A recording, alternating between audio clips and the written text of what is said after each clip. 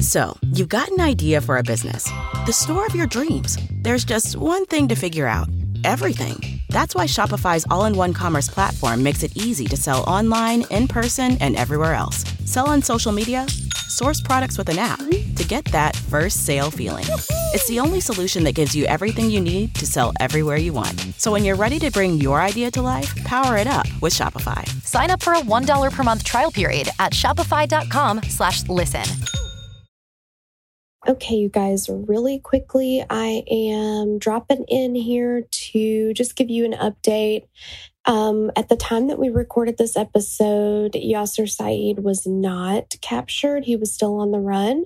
But as of today, August the 26th, 2020, he has been captured by the FBI. There's not much details, just that he's been captured. So we just wanted to let you know, because we recorded this entire episode operating on the information that at that time he had not been captured. So we just want to let you know we are aware, and just know that we recorded before this happened. But thank God he's been caught and he can now face justice. Hello and welcome to Killer Queens, a true crime podcast. I'm your host, Torella. And I'm your better, prettier, younger host, Tori. We're sisters who are obsessed with true crime And love gal-palin with you about cases. You can expect the occasional curse word, lots of Friends quotes, and all the 90s nostalgia. To get in on the conversation, check us out at killerqueenspodcast.com. You can also find us on Instagram and Facebook at Killer Queens Podcast, and we're on YouTube at Killer Queens, a true crime podcast. Okay, y'all, grab your Capri Suns or your Surge and let's talk about some true crime.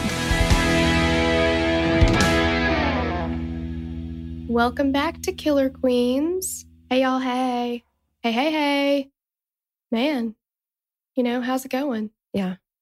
We got a little, if our voices sound weird, I don't think it's too bad, but got some allergies, some Tennessee allergies. So, yes, if you live in the South, specifically in Middle Tennessee, we are what we in the biz call right in the basin. We're in between the mountains and the plateau.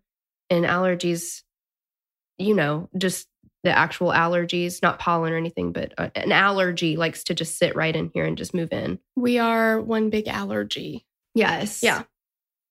Yep. Totally feeling it. So there's that. We're going to jump into today's case. I don't think we have a lot of announcements. We also, I guess, should always announce the Patreon. Yes, we should announce the Patreon. So if you want extra cases, up to 4 a week, scoot on over there. The Patreon and our other show, Oh Snapped, which is just episode by episode coverage of the show Snap. We are not researching cases as much as we are just recapping an episode of Snapped. Yeah. So those cases, the Diane Zamora one, there was one that we covered on a mixtape a while back. It just so happened to also be a Snapped episode from their first season. That one we did know a little bit more about, but otherwise, yeah, it's just recaps of the show.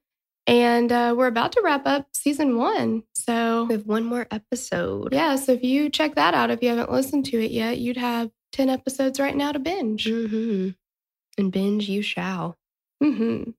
So, so that's that. And today we're going to do the honor killings of Amina and Sarah Saeed. Honor killings, we were talking about this earlier. I don't think that any killings are my favorite. I cannot say that. I do not enjoy when people are like, oh, that's my favorite when they're talking about murder or killings. But honor killings, they are so tough to hear about. Yeah, they are. Every murder is unnecessary. Of course, yeah. Yeah, it's senseless, but it's just I don't know, just the when you boil down to reasons, not that any reason is a good reason to kill somebody, but it's just really? And it's the brutality of someone that you trust and has cared for you your entire life. And then because of morals or standards or whatever, I don't know, it just breaks my heart. But yeah, anyway, we'll get more into that. 100%. This case was requested by Karen Washington. Hey, girl. Hey. Hey. Hey. And like, thanks, Karen. And also, no thanks, Karen, because it was a tough one. Oh, for sure. Yeah, no, thanks for requesting it. But yeah, it was just, it is a tough one. And this was originally going to be a mixtape case. And Brittany scripted it out for us. Thank you for doing that. Researched and written by Brittany. And I just felt like because of the fact that this case is not closed, that we should release it on the main feed, just to like get it out there. Yeah, give it more attention. So hopefully we can help in any way that we can to get it closed up. Yeah, just as many people that can hear it, so much the better. Oh, yes. Maybe get his ass caught. Definitely. Yeah. All right. So we begin today on New Year's Day, January 1st, 2008 in Lewisville, Texas. Sisters 17-year-old Sarah and 18-year-old Amina Saeed got into their father, 50-year-old Yasser Saeed's taxi to go to dinner. The girl's mother, 35-year-old Patricia Tissy Owens, and I'm just going to call her Tissy for the rest of the time because it's what everybody calls her, later stated that she wanted to tag along on the trip, but Yasser had told her that he wanted to talk to the girls alone. Unfortunately, he did not take the girls to dinner. He drove them both about 20 miles away to nearby Irving, Texas. At 7:33 p.m., a call was placed to 911 from Sarah's cell phone. Irving 911, what is your emergency?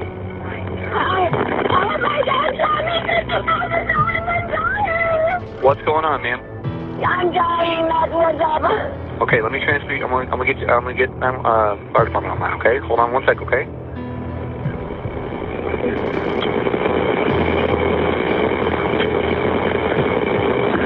What?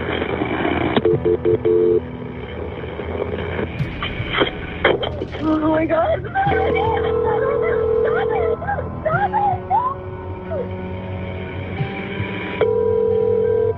Irving Fire Department. Irving Fire Department. Ma'am, are you still there? Ma'am, are you still there? Sarah yelled out to the operator, "Help, my dad shot me, my sister, I'm dying, I'm dying." The dispatcher says, "What's going on, ma'am?" Sarah responds, "I'm dying, that's what's up." He says, "Okay, I need to transfer you. I need to get the fire department on the line, okay? Hold on a second." I feel like that was the wrong move. Like, are you supposed to put someone who is in grave danger and distress on hold? No. You're supposed to stay on the line with them. Yeah. Always. Yeah. Because can't you transfer and do all these things while you're still on the line with somebody? Yes. And they actually, so like if you watch the documentary, it's called The Price of Honor, and it's on Amazon Prime.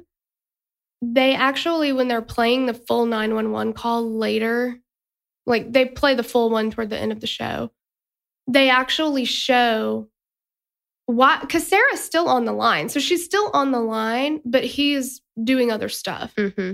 And they show like from the manual on what dispatchers are supposed to do, that at that time he should be asking her questions like, have you been attacked? What type of a weapon? Is the, perpetrator still there? Are you wounded? Do you have wounds? Like, you're supposed to maintain control of the situation. Like, yeah, you're going to have to because a lot of them are responsible for also dispatching police, fire department, ambulance, all that stuff. But you do that while you're keeping the person on the line, keeping them giving you information, like asking, where are you? Are you in a car? What type of car? Like all these things. Like, yeah, give us clues. Where are you? Where can we find you? Yeah. And she says, my dad shot me and my sister, I'm dying. But I guess he just didn't hear any of that. I don't know what he heard, but it's pretty clear what she says. He asks her to clarify what's going on. And she says, I'm dying. That's what. Yeah. So that's what I wonder. Like, is it often that 911 call or dispatchers get calls of people saying I'm dying and they're just like, because sometimes if you get like a super bad stomach bug or something and somebody's like, how are you? And you're like, I'm dying, is that the kind of calls that this guy is getting? And so he's like, you don't mean that. Like somebody calls 911 and they say they're dying. You're supposed to take that seriously. You would think. And he kept her on the line, but yeah, he's like, okay, well, let me put you on hold. And she's just like, mm-hmm. I mean, she doesn't say anything. Because while he's doing all this other stuff in the background, you can hear the car door open because they're in the taxi. And Sarah starts screaming, oh my God, oh my God, oh my God, stop it, stop it. No, she's still being attacked. And when the operator comes back to the call and the fire department guy picks up, he's like, hello, fire department. Hello, fire department. And he sounds annoyed because nobody's answering. Nobody's saying anything. Oh my gosh. And it's like, she's actively being attacked. Mm-hmm. Like, it's disheartening. I mean, we've talked about so many horrible 911 calls, mm-hmm. like so many horrible 911 calls. It's awful. I think that there needs to be, I get that they have an important job and I can't imagine how difficult it would be to be a 911 dispatcher, but you have to have a level of bedside manner when it comes to that, because you're talking to people who unfortunately sometimes are in a very, very tragic, traumatic, stressed out, possibly the last moments of their lives moment. Mm-hmm. And you have to be able to handle that. Yeah. And you have to, like that instruction manual said, maintain control of the conversation, because it says if you don't do that, then you have to work to reestablish it. You have to start all over. Like, these are precious moments that you have to get information. And if you lose your chance, you lose your chance. Mm-hmm. Like, you have to start asking these questions. Absolutely. Brittany also looked up, she found an article that's called Why Does 911 Put You on Hold? And that's kind of what I mentioned earlier, that sometimes, they're answering the 911 line. They also have to dispatch the officer, firefighter, EMT, and all that stuff. But it says when speaking on the radio, so they will be talking to you on the phone and then they have to talk over the radio to get those people involved. So when they're on the radio, you may not hear them talking, but they can still hear you talking, or whatever noise is there. When the caller cannot hear the dispatcher, it does not mean that they can't hear you. Even when speaking on a radio call channel, the caller's end of the phone line remains open so that the dispatcher can continue to monitor the situation. This is why it's so important for agencies to recruit, train, and retain 911 dispatchers that possess superior listening skills and the ability to multitask in stressful situations. So I feel like this dispatcher 0 for 2 on that. Yeah. He didn't hear her say, my dad shot me and my sister. And he also did not possess the ability to multitask in a stressful situation. He doesn't ask her any questions. Just let me put you on hold. This is not calling like your local phone company or whatever. Yeah. Yeah. Like, it's sad. It's bigger than that. The police spent the next hour trying to track Sarah's cell phone signal to a general area, and then another 911 call came in. At 8:30 p.m., an employee at the Omni Mandalay Hotel called in to report a taxi in the hotel's cab stand line with no driver around, a body slumped in the passenger seat, and another body in the back seat. They said the person in the passenger seat had blood coming out of her ear and that they did not appear to be moving. The police arrived to find both girls were dead. They'd been shot multiple times. The abandoned cab where they were found was quickly traced back to their father. Almost immediately, police issued an arrest warrant for Yasser Saeed. Now, let's get a little background on Yasser and his family. Yasser Abdel Saeed was born on January 27th, 1957 in Sinai, Egypt. He has 3 brothers, Mohsen, Yusri, and Yassine, and 1 sister, Gada. Yasser and his siblings came to America in 1983.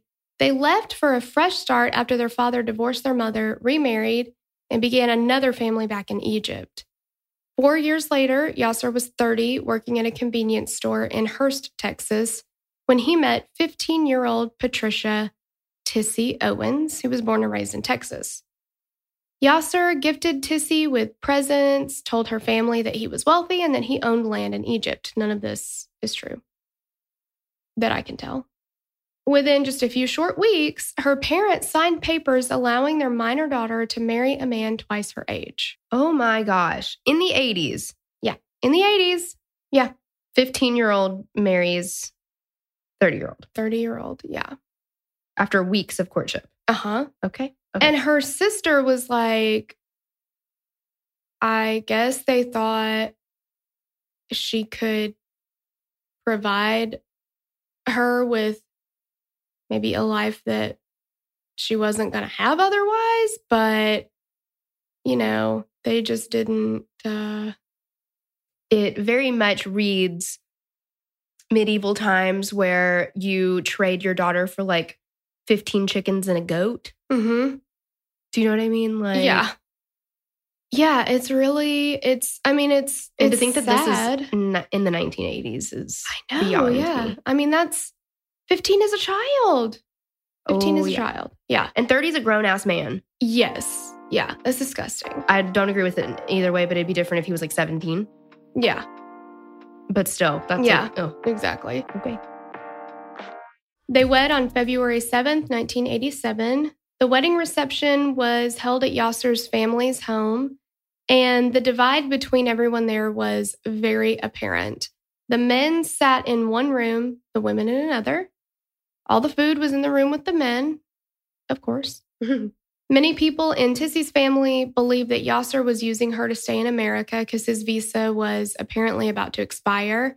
And shortly after they got married, he did apply for and receive permanent residency. So, I mean, it was pretty soon after. Now, they stayed married a long time, but the motive for the quick marriage could have been. Yeah, that's what they think. Yasser and Tissy had 3 children together. Islam, born in 1988, Amina in 1989, and Sarah in 1990. Tissy would later claim that Yasser was physically and mentally abusive to her, but only at times. Other times she would say that any instance in which she previously had accused him of abuse, that they were just joking around or he wasn't being serious, she goes, flip-flop is not even like, that's an understatement term for what Tissy does. That breaks my heart, though, because I feel like that just shows you the intensity of the mental abuse that was being exhibited, I think, because obviously he had a really, really strong hold on her. Yeah. She's like, no, it was my fault. It was, I perceived it wrong. Yeah, he was just joking around. He was just being silly. But as you dig like further into things, I do think that she is a victim too, because at the very least, he brainwashed her. Oh, yeah. You know, and there is something to be said for that. When we get to the end of it, though, you're not going to like her. And even though she is, I think, technically partially a victim, she takes some steps that you would just hope that no mother would take, even in her situation. And again, I can't imagine what living with a man like this is like, but it's sad. When Amina and Sarah were in grade school, Amina told her teacher that she was having sex with her father. This obviously concerned her teacher. So she brought this to their mother's attention. Tissy says immediately she took them to the children's hospital and had them examined. And then Tissy's mom ended up turning Yasser into CPS, Child Protective Services. So the exam wasn't definitive, but the report read, could not rule out sexual abuse. So they didn't find definitive evidence of it, but they couldn't say that it had never happened. And without going into specifics of the allegations, because they're very specific and it's horrific and disgusting to think about, the things that they said that he did and like where he touched them and things may not leave marks. So, it's not, it's all horrible, but. And just because you can't see it doesn't mean it didn't happen. Exactly. Yeah. So there's that. Eventually, Tissy convinced the girls to recant their statements and told them to tell authorities that they had lied because they wanted to live with their grandmother. What the fuck? Yeah. Yeah. So she's a big part, man. She plays a big part. So Tissy's family definitely knew that Yasser wanted them to recant, obviously, because he didn't want to go to jail. But Amina told Tissy's sister, wrote her a letter and said, because they had already at that point told the police, oh, we just made it up. We made it up, all this stuff. She writes her aunt a letter and says, don't make me go back there. They're telling me to say that I lied. They're telling me to recant. I don't want to go back there. They said, what we said will send our dad to jail. And, obviously they don't want that. So, it really did happen. And they're just telling us to say that it didn't. So Amina's aunt, Tissy's sister, hides that letter in her closet. And she's like, I know exactly where it was in the closet. I hid it there because I wanted it to be safe. Because at that point, so after the sexual abuse allegations came out, Tissy packed up the kids and moved to a house with her sister and her family. So they're all living there together. So then when all this is happening, the girls are starting to recant and all this stuff. Amina writes the letter. They're still living there. They're getting ready to go back, move in with Yasser. So the aunt was like, I left for work one day. I come back. The next time I look for the letter, it's gone. I knew exactly where it was. Mm-hmm. I think that Amina told her mom she wrote the letter. And Tissy took it. Mm-hmm. Because she didn't want that to get out. And nobody's ever found it. So fucking frustrating. There are numerous home videos that Yasser took of the girls. He literally seemed to have a camera on them 24/7. Like, there was a camera that filmed everything all the time.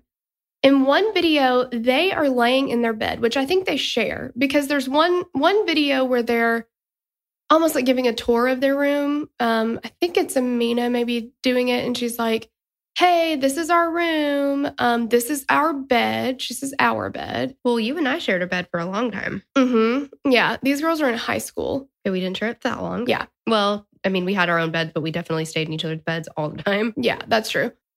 And then, but she said, these are our computers or whatever, but it definitely seemed like there's one bed. So in this video, they're in their bed. They're laying there. There are no sheets, no pillowcases, no nothing, just mattress and a blanket. Okay. And they're both laying down and they're each covered with a blanket. And I couldn't tell which was which because they're covered with blankets and stuff. I think that this was Sarah, but I could be wrong. But like her legs were kind of like sticking out of the bottom of the blanket. It wasn't covering her all the way. And she's wearing pants. They might be like kind of lounge pants or whatever. So they kept kind of coming up. You could see like her calves, her ankles and her calves. And so her, legs are out a little bit and she's trying to move around to stay covered up. And Yasser's filming it.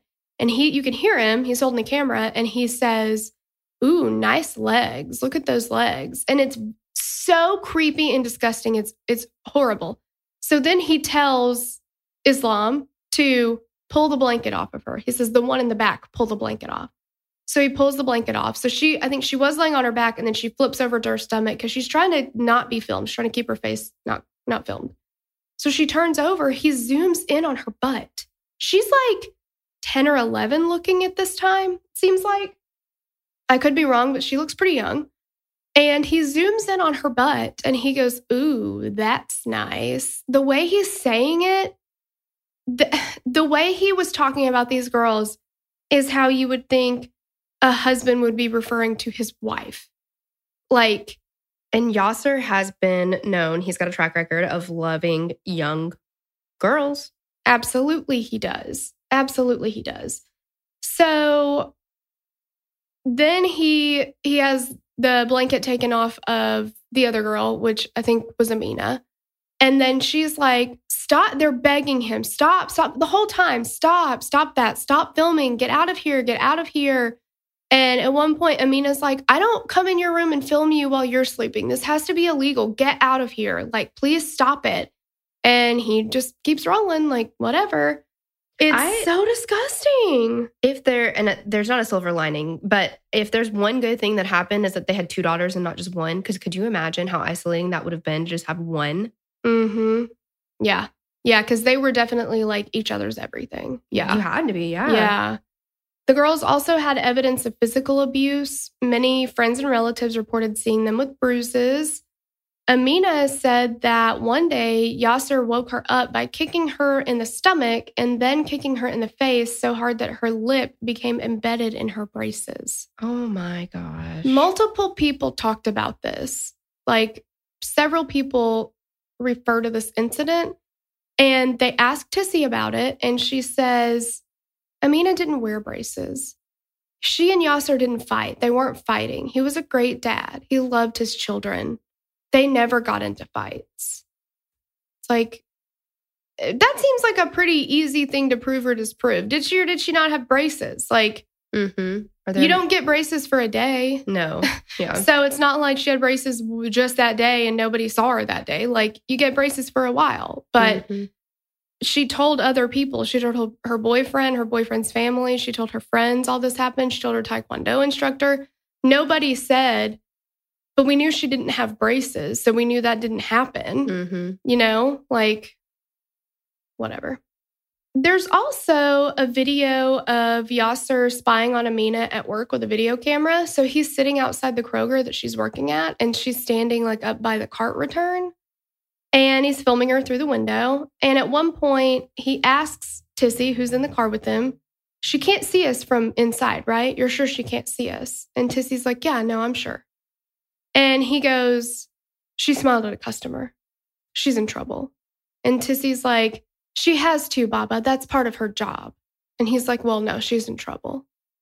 Watching her at work, she smiles at a customer passing by. I am shocked that Tissy was even there. You know, like, what kind of abuse had to take place for her to be like, yeah, let's go spy on Amina while she's working. Let's go stalk our children. Yeah. Yeah, because that's what it is, stalking. Yeah, and she's part of it. She's definitely part of it. It's sickening.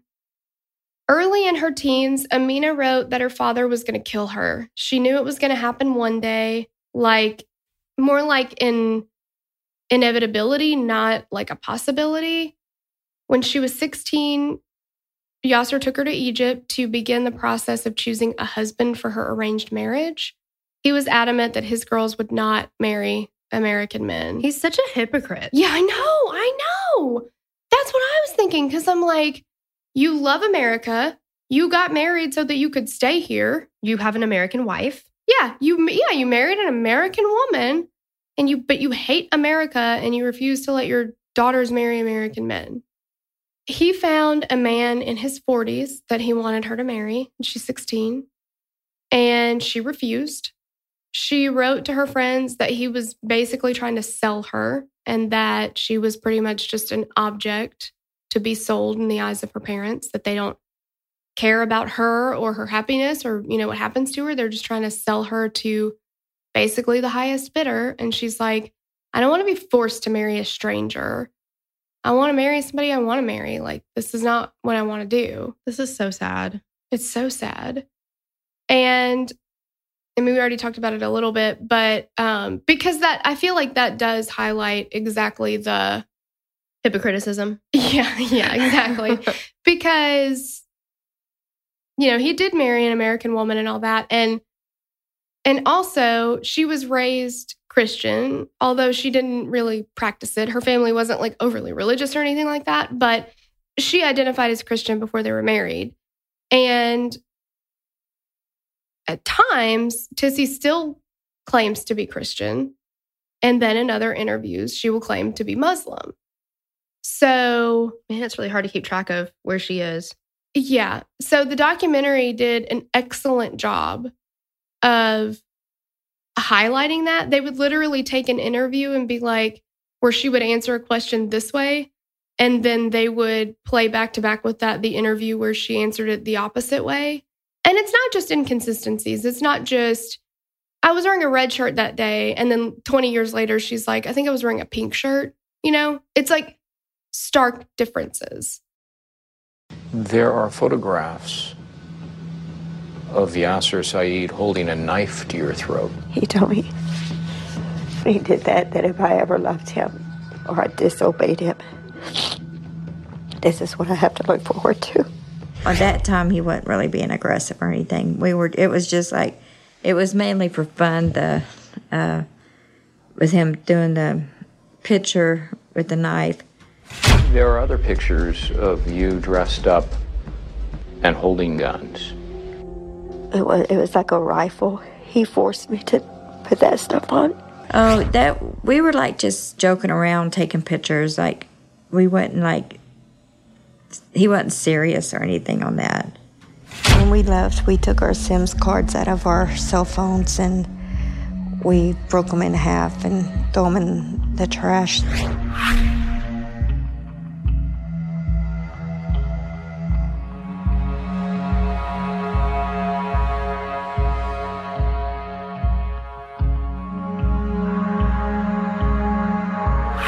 We called from the prepaid phone from Tulsa. I did not call Yasser. I had talked to Yassine one time. That's when we called Yasser after talking to Yassine. Alhamdulillah, I am Muslim. I'm a Christian. And her family would do that too. They would say something and then she would immediately say something contradictory, you know, to whatever happened, like all this stuff. But I don't know. I guess she just doesn't even try to keep up with her lies anymore, or I don't know, but she's all over the board. You can't trust anything she says is the thing. You do not know when she's telling the truth. Then Amina meets Joseph Moreno at Taekwondo. They immediately fell for each other. He said that a girl this beautiful must have a boyfriend, and then he found out she didn't have a boyfriend and that she liked him. So they kind of had this like storybook romance. They were two young people, seemed like they were genuinely in love with each other. They wanted to get married. They wanted to have a future together. It was seriously the sweetest thing. Like, I love that. So adorable. And Joseph's mom knew about the relationship, and over time, Joseph started to confide in her that Amina was fearful of her father, that she was being abused. But Amina's main priority was to keep Joseph safe because she knew that relationship put him in danger, as well as herself. But she knew that Joseph would become a target of her father. Mm-hmm. And if he found out, it could be really dangerous for him. So she took a lot of steps to hide the relationship from anyone in her family. That's so mature of her to think about that. That's what I was thinking. Like, she's, 16, 17 years old, and she's usually kids that age are so excited. They want to tell everybody about my boyfriend, or they mention their boyfriend, or like whatever. She didn't talk about him. She had a code word that she would text him so that he knew, not to say anything else. She wouldn't talk to him in certain places because she thought, like, when she started driving herself, she wouldn't let him get into her car. She wouldn't talk to him in her car. She thought her car was bugged. If she was going to meet up with him, she would meet up with him at the Taekwondo parking lot. She wouldn't go to his house in her car because she didn't want her dad following her. Like, he followed her everywhere. Mm-hmm. And she was just really scared. And so she tried to make sure that she erased, like, any trace. Yeah, any trace of him. Yasser did find a note, though, that she was writing to Joseph. She hadn't finished it. So he said what they would do is, like, in the mornings before class, they would exchange notes with each other. And so I guess she was writing one at home. Yasser found it. She hadn't finished it. And he's like, what the fuck is this? And she's like, oh, I don't have a boyfriend. This is imaginary. it's more like a diary. I'm just writing this, like wishing I could have a normal life and a normal boyfriend, but I don't. So this is just wishful thinking, basically. This is what I would say if I did get to have a boyfriend. And he didn't really buy it, I guess, because he still kept trying to find out who it was. But she had done such a good job keeping it under wraps that he didn't know it was Joseph. And he didn't end up finding Joseph. But he worked really hard to find him. And literally, he pulled her out of school. All of them pulled him out of school. They quit going to Taekwondo. He bought a house in Lewisville, Texas, which was, I don't know how far away, but they changed everything. And Joseph literally just like stopped hearing from her. He didn't know where she went. He didn't know what happened to her. He changed their phone numbers, like everything. At one point, Yasser beat Amina to try to get the name of her boyfriend out so that he could find him, confront him, attack him, whatever it was that he was going to do. Mm-hmm. And when Amina finally later got back into contact with Joseph and his mom, she was like, he beat me to try to get Joseph's name out, but I would not give it to him. So don't worry, you're safe. Like, it's so, yeah, it's awful, but it's sweet. It is. And Joseph said, you know, what we had was real. This was going somewhere, you know, like we knew that this was a real thing. And he was like, she felt like it was so important to her that it was worth her getting beat up for. And ultimately it was worth her dying for. Because technically she did. Mm-hmm. Like, it's so sad. It's so sad. And it's like, these are two people that you wish could have gotten married. Like, oh, it's just so sweet. They had their whole lives ahead of them. Yes. And Amina finally sent an email to her Taekwondo instructor to let him know that she was okay. And she wanted him to get the message to Joseph and his mom that like, hey, I'm okay. I'll try to contact you when I can, but just like letting you know or whatever. So the Taekwondo instructor gave that information to Joseph's mom, and then Joseph's mom sent an email to that email address. So they started talking a little bit. And then once, because I think Joseph's mom was afraid that like, if I tell him anything right now, he's just going to go try and find her. Like, you know, it's just going to be not a good situation. We need to figure out what's going on. You have a plan in place, right? Yeah, we need to have a plan in place. So eventually they kind of got a plan into place. She was spending more time just completely erasing Joseph from like any trace of him, just to be sure. And she was taking some steps to make her dad think that she was like hanging out with a different crowd or whatever. Because when she left, when she made her move, she wanted to old red him. Blake Shelton. Oh, yeah. Yeah. When we were headed south to Tennessee or we were headed north to whatever and old red was headed south. Like that's what she was trying to do. She wanted him to go looking in a different direction and she wanted him nowhere near Joseph. So that's what she was taking steps to do during that time. So they were talking some, but she was being very careful. And I just want to put it out there that I am not the reason old red is in your head, Sloan. That's not me. I did it this time. But it's totally what she was doing. It worked for Blake. Now there's red-haired blue ticks all in the South. Love got me in here and love got me out. Okay. So what they were going to do was they were going to go to Vegas and they were going to get married. And Joseph's mom was like all for it. She was like trying to help them do whatever they could. So eventually Amina's like, I've got to do it now. This is the time. It's now or never. Tensions were just getting higher. She's getting closer to 18, but he still won't let her go anywhere, you know, like, well, and by the time all this happened, she did turn 18. So it's like, okay, if I don't get out of here now, when am I going to get out of here? You know? Oh, yeah. So they decide to leave. Sarah and Amina were going to go. They had Sarah's boyfriend, Eric, and I believe his friend, Eddie, or somebody's friend, Eddie. I don't know who Eddie is, but Eddie is with them. They're going to leave. And Tissy says, take me with you. I've always wanted to leave Yasser. Now I can. Take me with you. And they said, okay, you can come with us. So they decide they're going to go to Kansas, I think, where Tissy's sister lived. and they were going to go stay with her. They drive all the way to her house. Her sister was like, didn't know y'all were coming. We're having Mexican for dinner. That's fine, but I don't have enough chips for the salsa now, so we need a little more chips. So Tissy's like, I'll go to the store and get it, but everybody has to come with me. All the kids have to come with me. So her sister was like, she loaded all the kids up to go drive right down to the store and get chips. And when they came back, she said, we're leaving, we're not staying here.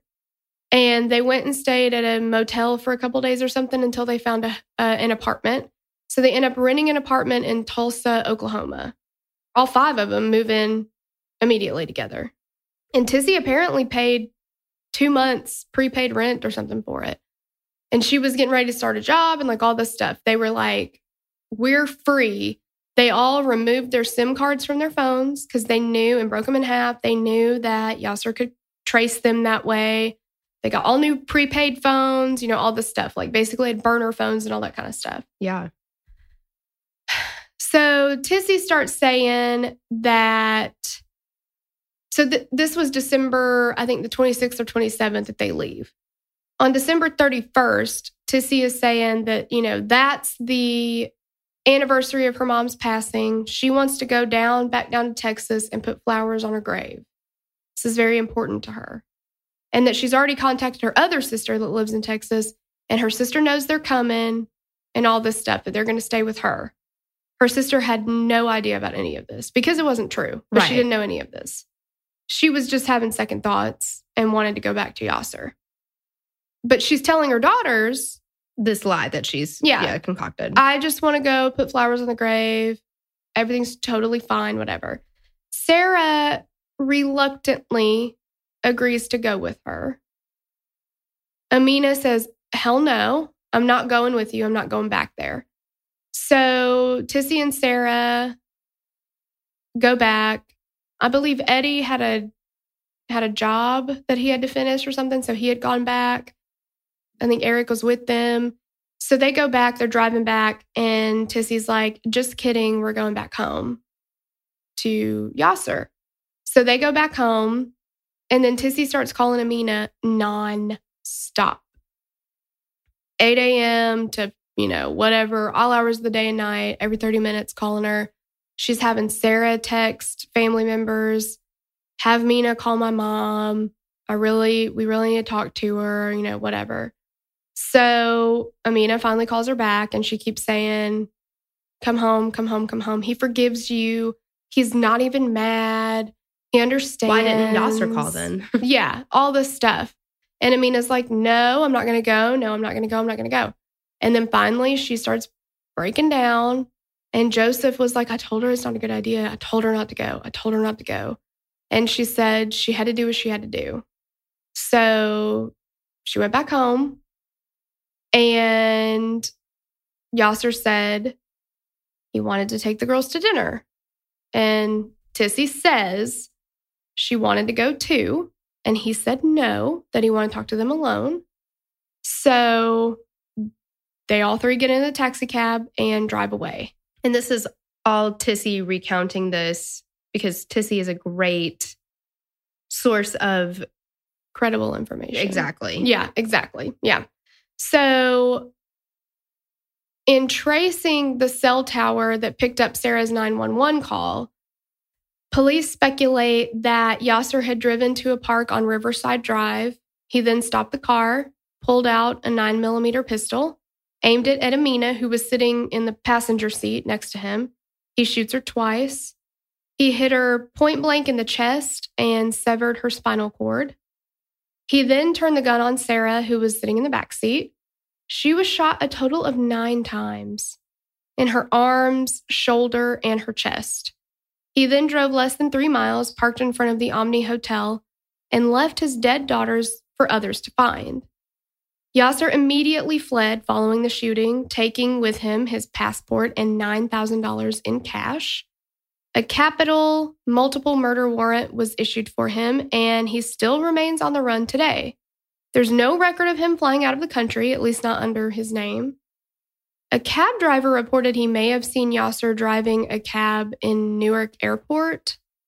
Some people have also allegedly seen him in New York City, driving a light-colored or champagne-colored older Mercedes and working as a cab driver. On December 4th, 2014, Yasser was added to the FBI's 10 most wanted fugitives list with a $100,000 reward with any information leading to his arrest. His physical features may vary in order to conceal his identity, and we'll post his picture so that you know. He always wears dark sunglasses, both indoors and outside. He's that guy. He's that fucking asshole who just wears sunglasses all the time. You can't trust people who do that. I hate that guy. He's not blind. He's not like, he doesn't have an eye condition. You know, like Ronnie Millsap. Yeah. Yeah. He looks great. Oh, yeah. I mean, come on. Yasser was born in Egypt and may seek shelter in communities with Egyptian ties. He frequents Denny's and IHOP restaurants and smokes Marlboro Lights, 100s, cigarettes. Yasser has ties to New York, Texas, Virginia, Canada, and Egypt. He loves dogs, especially tan and black-colored German Shepherds. They literally had like 40 dogs at all times, it seemed like. There was always like a lot of dogs running around the background, and they all looked like that. Weird. And Tissy at one point said they were selling puppies, so I don't know if they're breeding or what, but he's known to carry a weapon at all times. So this guy is dangerous. All times, yeah. He is armed and dangerous. If you see him, assume he's armed. If you have any information concerning this person, please contact your local FBI office or the nearest American embassy or consulate. So Sarah and Amina were laid to rest. The family had a Christian ceremony for them and a Muslim ceremony. And then Tissy ended up having them buried in a Muslim cemetery. And her family was really upset about that because the particular place they're buried in, I'm not saying it's always like this, but the particular place that they are is barren. All the grass is dead. There are no flowers. It looks like it's dark. I don't know. Like her sister was like, I begged my sister not to leave them there. I didn't want her to leave them there. Like, it's just, I don't know. Everybody was kind of upset about where they ended up being laid to rest. They didn't like it, but they are together at least. Yeah. What is going on with Tissy though? Like I know. Yeah. So yeah, because here's the thing. She says, this is another thing that she straight up lies about. There's not just an inconsistency. She says that, yeah, we all broke our SIM cards. We didn't want him to trace it. I did not call him. I did not talk to him, whatever. And Eric, that was with them, was like, nobody had our new phone numbers. We all got new phones. Nobody had those numbers. So the only way that anybody could have gotten it was if Tissy reached was out. if somebody called them. Because when you go back and look at her phone records from that time span, December the 26th through the 31st, she's got calls to Yassine, his brother, multiple calls to him, to and from him. And at one point she says, well, I wasn't going to talk to any of them, but Yassine kept calling me, leaving me all kinds of messages. Right. So then I finally called him. And then after I talked to him, I finally called Yasser. But then you flash to another interview with her and she says, I never called any of them. I never talked to any of them. Like, even when brought with the evidence, like, you know, brought to. Yeah. With the evidence, yeah. And she also says stuff like, you know, I don't know why nobody told me about the girls were alleging abuse when it happened. I don't know why nobody told me about this or that at the time. You know, I'm just finding out about all this stuff. Her family is like, we told her about it then. She laughed it off, like, you know, whatever. Mm-hmm. It seemed like when anybody started asking questions, they would just pick up and move. They would just move away. They would, you know, if a teacher had a question, suspected something, they move so they get to a new school district, like all that kind of stuff. And her family strongly believes, a lot of people strongly believe, that Tissy set them up. That everybody knew, Sarah and Amina both knew he was going to kill them because now they've both got American boyfriends and they've both run off to be with American boyfriends. Amina's already refused an arranged marriage, which in some places is a punishable offense. Mm-hmm. And they knew that they were going to be murdered. And her mom, if she wasn't luring them, then why didn't she tell them that's where they were going? She lied to them and said they were going to the aunt's house. That's not where they went. Mm-hmm. She brought them home, and she begged Amina to come back home, and then put them in a cab with their father. And she said, well, who would ever think that Yasser would shoot them? Everybody. Your daughters definitely did. Everybody thought that. Mm-hmm. Everybody knew they were in danger around him, especially after they ran away. And, she says she obviously had no involvement with it, but a lot of people are like, bring up the point, the police didn't find him. He'd shot them. He shot Amina point blank. He would have her blood on him. Mm-hmm. She was shot in the chest twice. So it's not like he got out of that cab when he parked it there and then got into, hailed a random cab and drove away. They're like, who would pick up somebody with that much blood on him and not report it? He had somebody waiting there. Mm-hmm. He called her a little bit after the murders. He called her at 9-something p.m. The murders happened at 7:30ish. Where the bodies were found at 8:30. Mm-hmm. He called her around 9. She talked to him on the phone. He also called his brothers multiple times, a couple of them. Mohsen actually said that, Mohsen's wife said that Yasser called him that night to come out and meet him somewhere, but that he didn't go. But Tizzy's family is like, somebody picked him up and helped him escape to wherever it is that he went. Now. Yeah. And there have been sightings of him in all kinds of places, but some people think he's in Egypt. Some people think he's here in the States. Some people think he's still in Texas, but he's never been found. He's on the run and he's dangerous. And this has been called or labeled as an honor killing. And Brittany put in some information about, what is an honor killing or honor violence from globalcitizens.org. And it says honor-based violence is violence, plain and simple, but it is violence perpetrated with the goal of restoring or protecting the honor of oneself, family, or community. Due to social norms that devalue women as individuals and human beings, honor violence is mostly, though not exclusively, committed against women and girls. It is committed as a punishment and redemption for the perceived shame or disgrace a woman has brought upon her family and or community. And so many people in the documentary talked about, that basically these people's lives, more times than not women's lives, are valued much less than the family's sense of shame or acceptance in the community or whatever. And it's not a religious thing. Their religion does not sanction honor killings. Mm-mm. It's a cultural thing. Well, Jyoti Singh. Mm-hmm. Yeah. Exactly. So it's very much like, and there's a few countries where they're more prevalent, that it's kind of the norm there. And it's all just based on traditions, and it can be for a range of quote unquote reasons, just whatever it is that they think brings shame on them. So refusing an arranged marriage is one of those. There are instances where women have been killed for that. Mm-hmm. Marrying an American or somebody who's not in the Muslim faith is one of them. There's other situations where that happens. So yeah, just even becoming too Americanized. Yes. Yeah.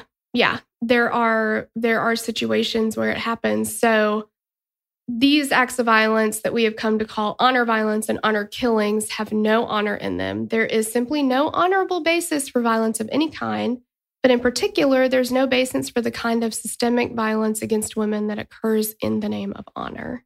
And the AHA Foundation, a nonprofit dedicated to defending the rights of women and girls, in part by collecting accurate data on these crimes, reports that there are between 25 to 28 honor killings a year in the U.S. Is that not, I don't know, that blew my mind. I'm like, I've heard of them happening here, but that feels like a lot. That's too many. Yeah, exactly. And the statistics are kind of skewed because there's so many that happen that we just don't know about. Mm-hmm. that don't get reported or don't get labeled or whatever. Absolutely, yeah. Yeah. Around the world, honor violence is a greater issue. The United Nations estimates that the 5,000 women are killed annually in such manner, while other organizations put the number at the much higher figure of 20,000. Whatever it is, like we said, even the 25 to 28, way too high. Way too high. It's sad. So that's the case. We will post all of Yasser's information for the most wanted list so you can see what he looks like and all that, just in case you happen to see him. And if you do, call the FBI and stay away from him. Yes, exactly. He's dangerous. Thank you so much for listening, and we will catch you on the next episode. Bye. Bye. All right, before we go, we wanted to do some more shout outs. So these are people that have recently joined our Patreon club. Welcome aboard. Thank you so much to Bailey W., Megan A., Natalie A., Stephanie S., Jill N., Samantha G., Lauren C., Tracy C., Brady Rose C., Rindy, Morgan P., Maddie P., and Katie W. Thank you so much. We love you guys. Yay. Thank you. We'd love to hear your thoughts on this case. Connect with us on Instagram or Facebook to continue the conversation. Thanks for listening, and we will meet you back here next week. Bye. The theme song for the show is created and composed by Stephen Toby. You can find more of Stephen's work on SoundCloud. Our logo was created by Sloan Williams of Sophisticated Crayon. You can find more of her work on Etsy. Visit us at killerqueenspodcast.com for merch and other info about the show.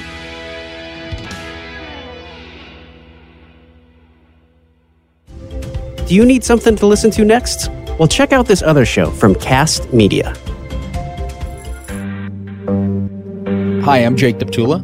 I'm Jamie Beebe, and we are your hosts of Strictly Stalking. In each episode, we're going to bring you a new stalking case covering the ins and outs of each stalker, their victim, and their stories. Is he in the house with you? Does he have any weapons? Yes. What does he have? Is it a gun? A knife? Yeah. She hated me so much, she found my stepmother, friended her, and then was caught making a plan to attack me with my stepmother. He shows up to my gallery and he's wearing a spacesuit. He looks at me and he goes, "You look like Jessica Rabbit and Lilu from The Fifth Element." And then he looks at me very intensely and he goes, "And I'm going to stalk you." We hear about the cops not really doing anything or not really caring about the crime of stalking. There's a lot of victim shaming for stalkers. The predator who had been stalking me for 44 years was starting to really interfere with my life and my freedom a lot more than he had been. One of those random messages on my DM. It was like, "I'm coming and I'll see you on this date." I was like, I'm not responding to this. And then it was like a verification of a flight got sent. All of a sudden I hear a knock at the door. So I open the door and there's a 6-foot something gentleman standing in front of me with a backpack, and he looks at me and he says, "Are you Aaron?" I'm kind of panicked because this isn't Larry. He followed me to my workplace and he grabbed me, pushed me into the door and was like, unblock me, why do you block me?"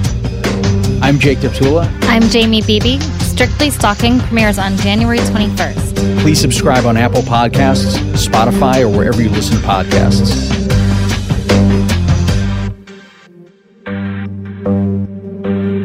Like, oh my God, this person won't stop texting me, stop calling me. She keeps showing up everywhere. And then that's when it's like, you're like, oh shit.